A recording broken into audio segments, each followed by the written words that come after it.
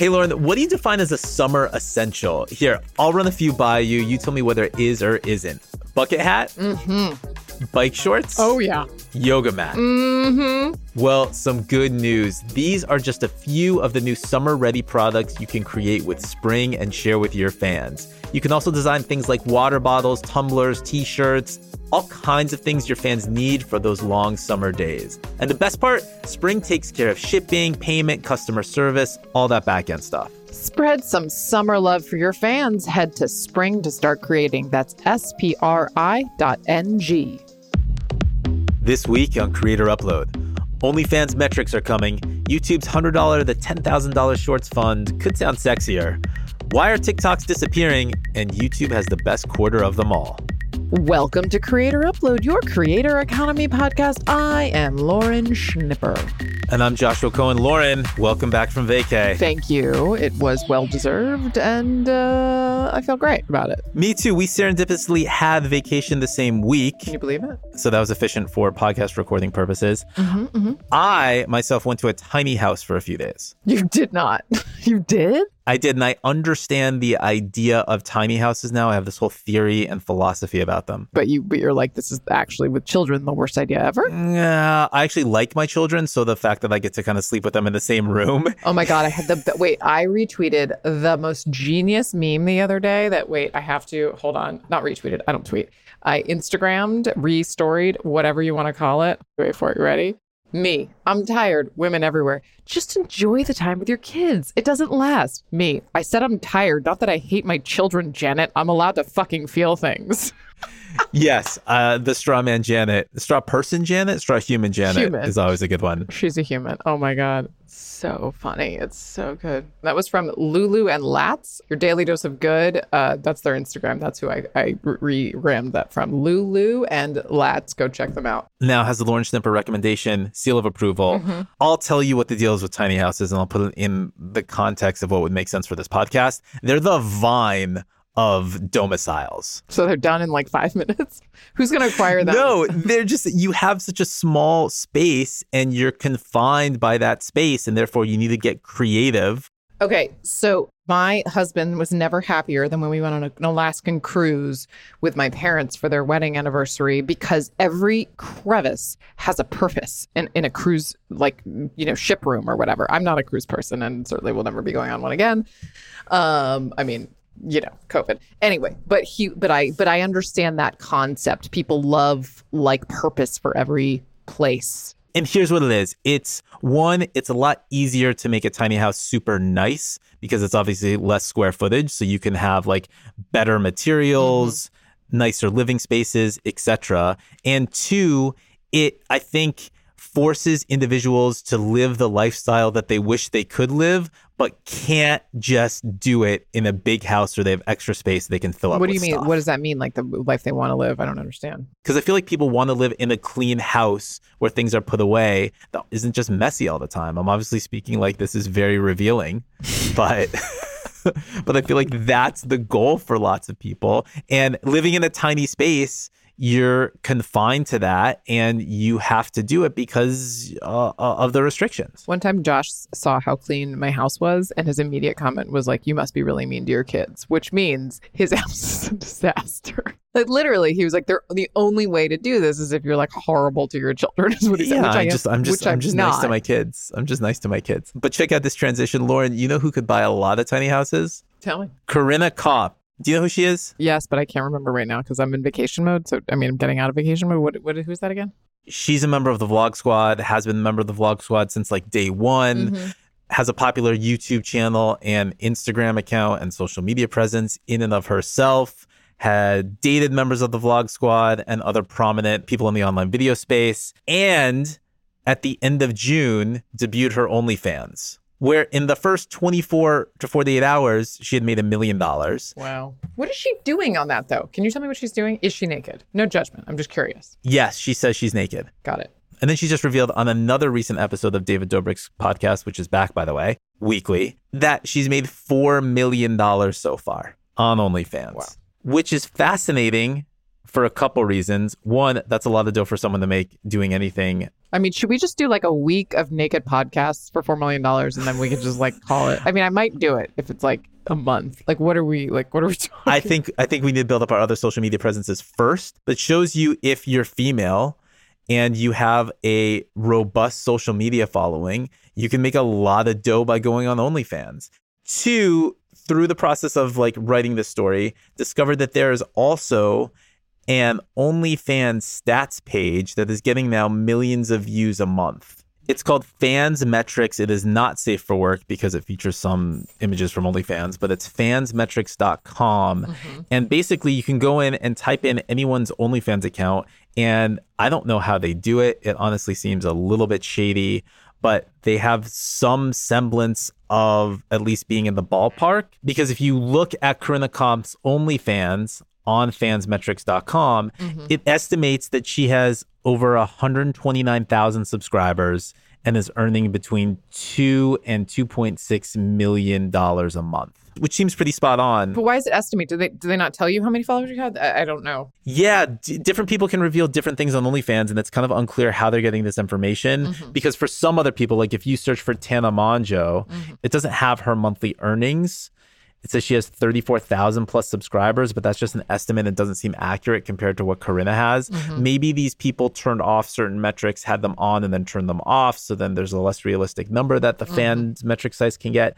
In any case, kind of fascinating. This fan metric site too, getting like 2 million hits a month, has just skyrocketed in traffic in the past couple months, as obviously more people are getting interested in metrics like this because OnlyFans is becoming a big, robust business with people like Corinna making $4 million a month on it. It's also just interesting that like, and I say this genuinely, like I feel like she's not, and maybe I'm wrong, but I feel like she's not being shamed for it, where like it's a very new thing that somebody can go and make a lot of money essentially doing things naked and otherwise sexual. I don't know. I don't think this is hurting her credibility or anything like that. That's kind of new if you think about it. You know what I mean?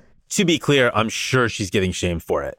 But yes, the overarching response to this is not shame. Correct. Like, I think there was a time, it's like, not that this is porn, but you do porn, you were in a certain category. You take your clothes off, you were in a certain category, period. That was black and white. And I just don't think that's what it is anymore. Would you agree with that? Yeah, 100%. I feel like it's really interesting how a younger generation views all of this. I think it's because this younger generation has been online so much and has revealed so much of themselves online through all these different social media platforms that they realize that it's not that big of a deal doing this stuff online, where people our age, like if you had a red Solo cup in a Facebook photo, you were told to remove it so your future employer wouldn't see that you were potentially drinking at a party, even when you were 22 years old. So it's just a different paradigm we live in now.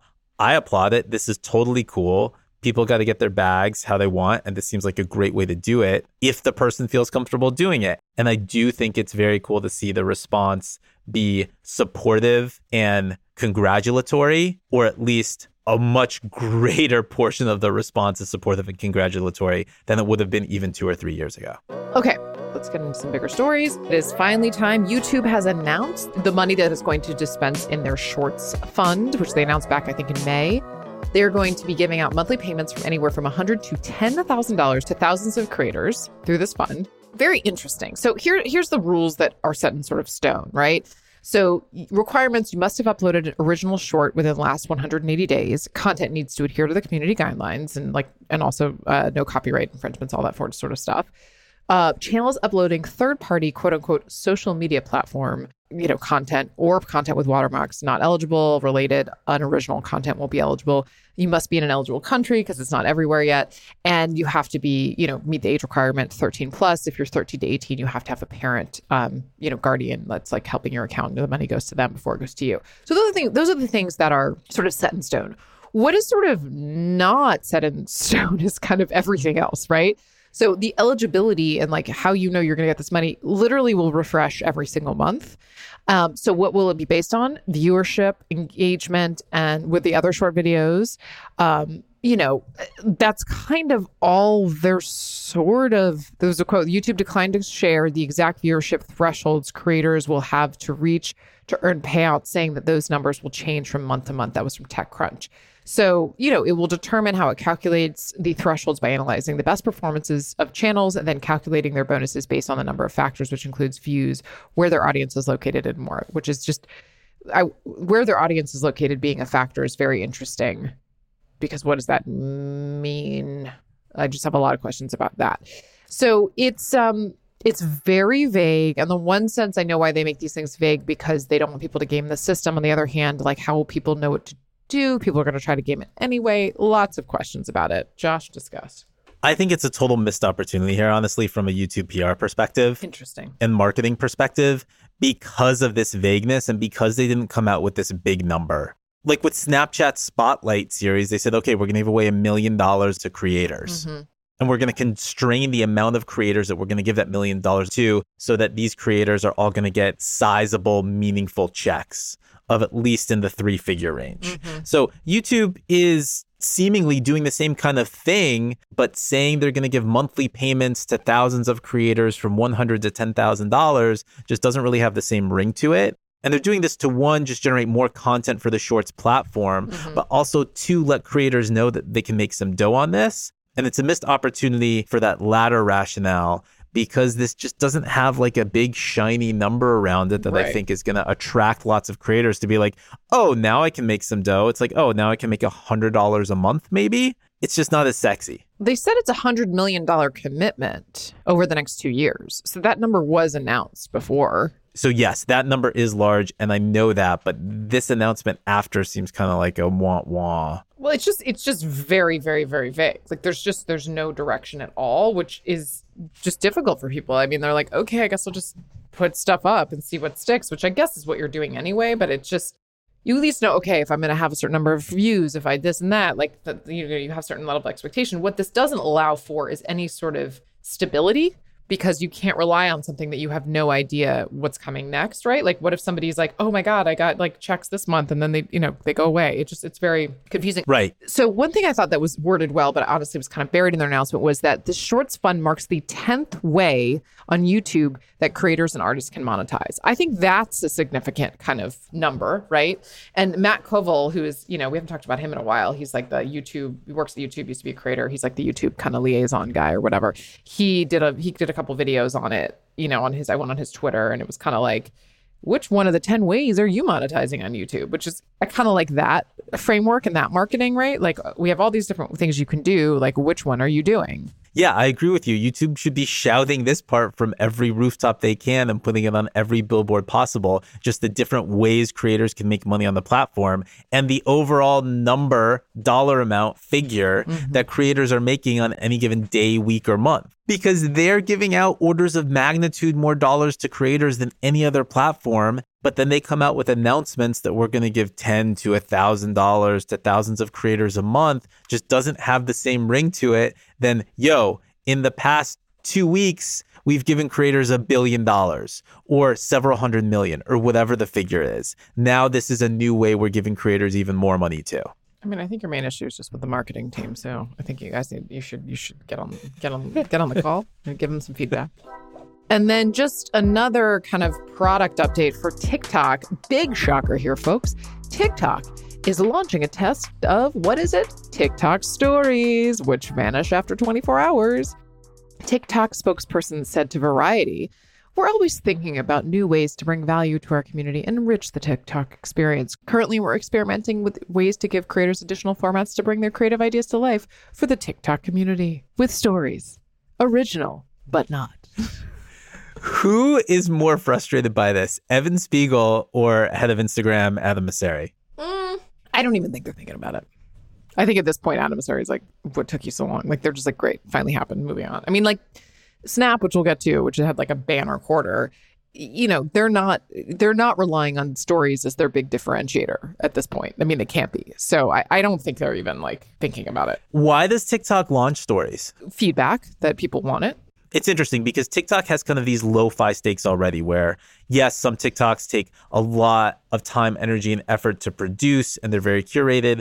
But by and large, TikTok exists and it's TikTok because it's very easy to create really compelling content and for basically anyone with a phone to do so.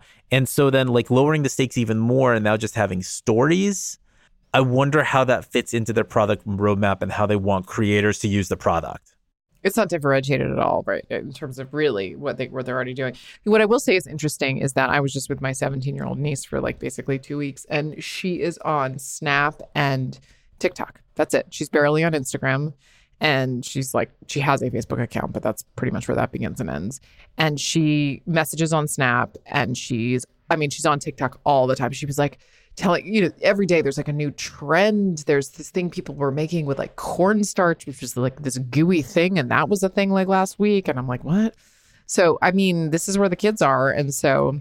This is fascinating. Would she use TikTok for messaging? I think the answer is like, where are her friends? Like, that's their messaging. I was asking her, by the way, because I was just like, when I was her age, I was on the phone with my girlfriends all the time. On the phone. I was like, do people call anymore? She's like, no, not really. They'll FaceTime sometimes, like every now and again, but it's mostly Snapchat messaging. That's how people talk. And she's not texting, she's Snap messaging. Is it just text through Snapchat messaging, or is she sending photos, images, anything else? I would catch her a lot of times, like in the corner, like wherever we were, like we were like on Martha's Vineyard, and there'd be like duck lips, you know what I mean? Like, like with the background.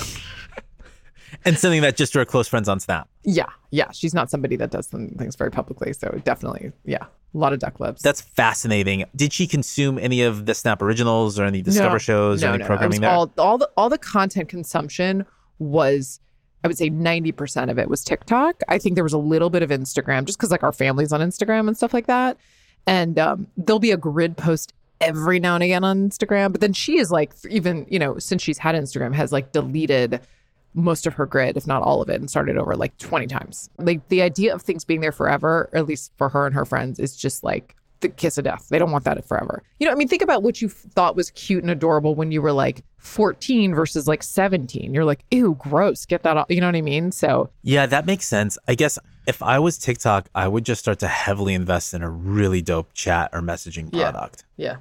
No, makes sense. Instead of this disappearing stories and everything else, that's where I'd put a ton of my time, energy, and effort and make it really cool and really seamless to be able to chat through the app. Yeah. Again, product feedback from Joshua Cohen. For free, ladies and gentlemen, for free. For free.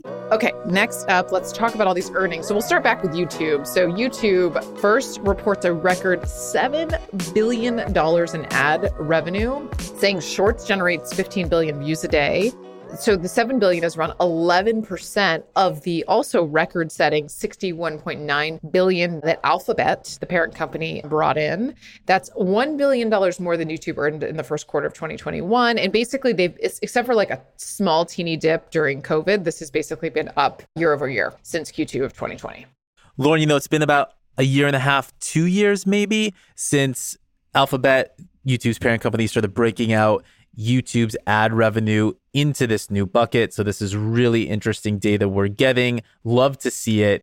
Also worth noting that in Q2 2020, this number for YouTube ad revenue was 3.8 billion. Now it's just a little over 7 billion. So some 80 some odd % jump in the past year. But what still you can't quite figure out, though you can guess, is the exact number that went to creators of the 7 billion. You could do some easy back of the napkin math and just say 7 billion, multiply it by 55%. That gives you 3.85 billion, which could represent the top end of what YouTube is paying creators out during that quarter. Though there are some YouTube ad offerings that it doesn't split with creators, like ads on the homepage, for instance, which are very expensive. YouTube's not splitting that ad revenue with creators because that's just generated from whatever traffic YouTube's homepage gets and isn't related to a specific creator's channel. Still, if you round this down, let's just say $3 billion in the quarter. Again, they got to be shouting this out from every rooftop. I don't know why they're not. I don't think that they're not. I think they're talking about it. They could be more, Lauren. They could be more. Okay.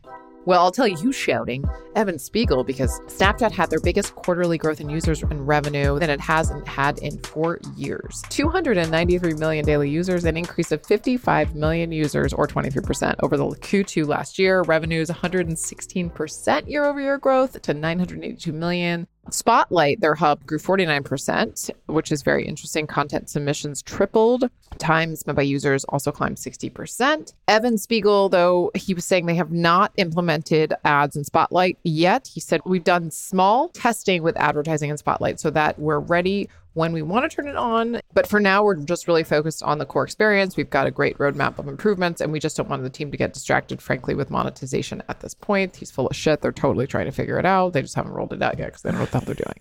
Right. They're not trying to monetize this, please. Interesting. Thoughts? Snapchat's just killing it. And I think it's because only 17-year-olds who make duck lips in the corner of Martha's Vineyard or wherever you're at are the ones that are using it. And many people in media and who are older and decision makers on Wall Street just like aren't using it as much, so they don't see what a beast it is. What is interesting though, and I think worth noting here, is that in previous quarterly earning calls, Evan has been all about the Spotlight program and touted how like much of a success it is. And here he was more reserved in talking about the growth and talking about how much revenue they're paying out from it. Snapchat also shifted away from saying they're giving away $1 million a day to now saying it's millions per month.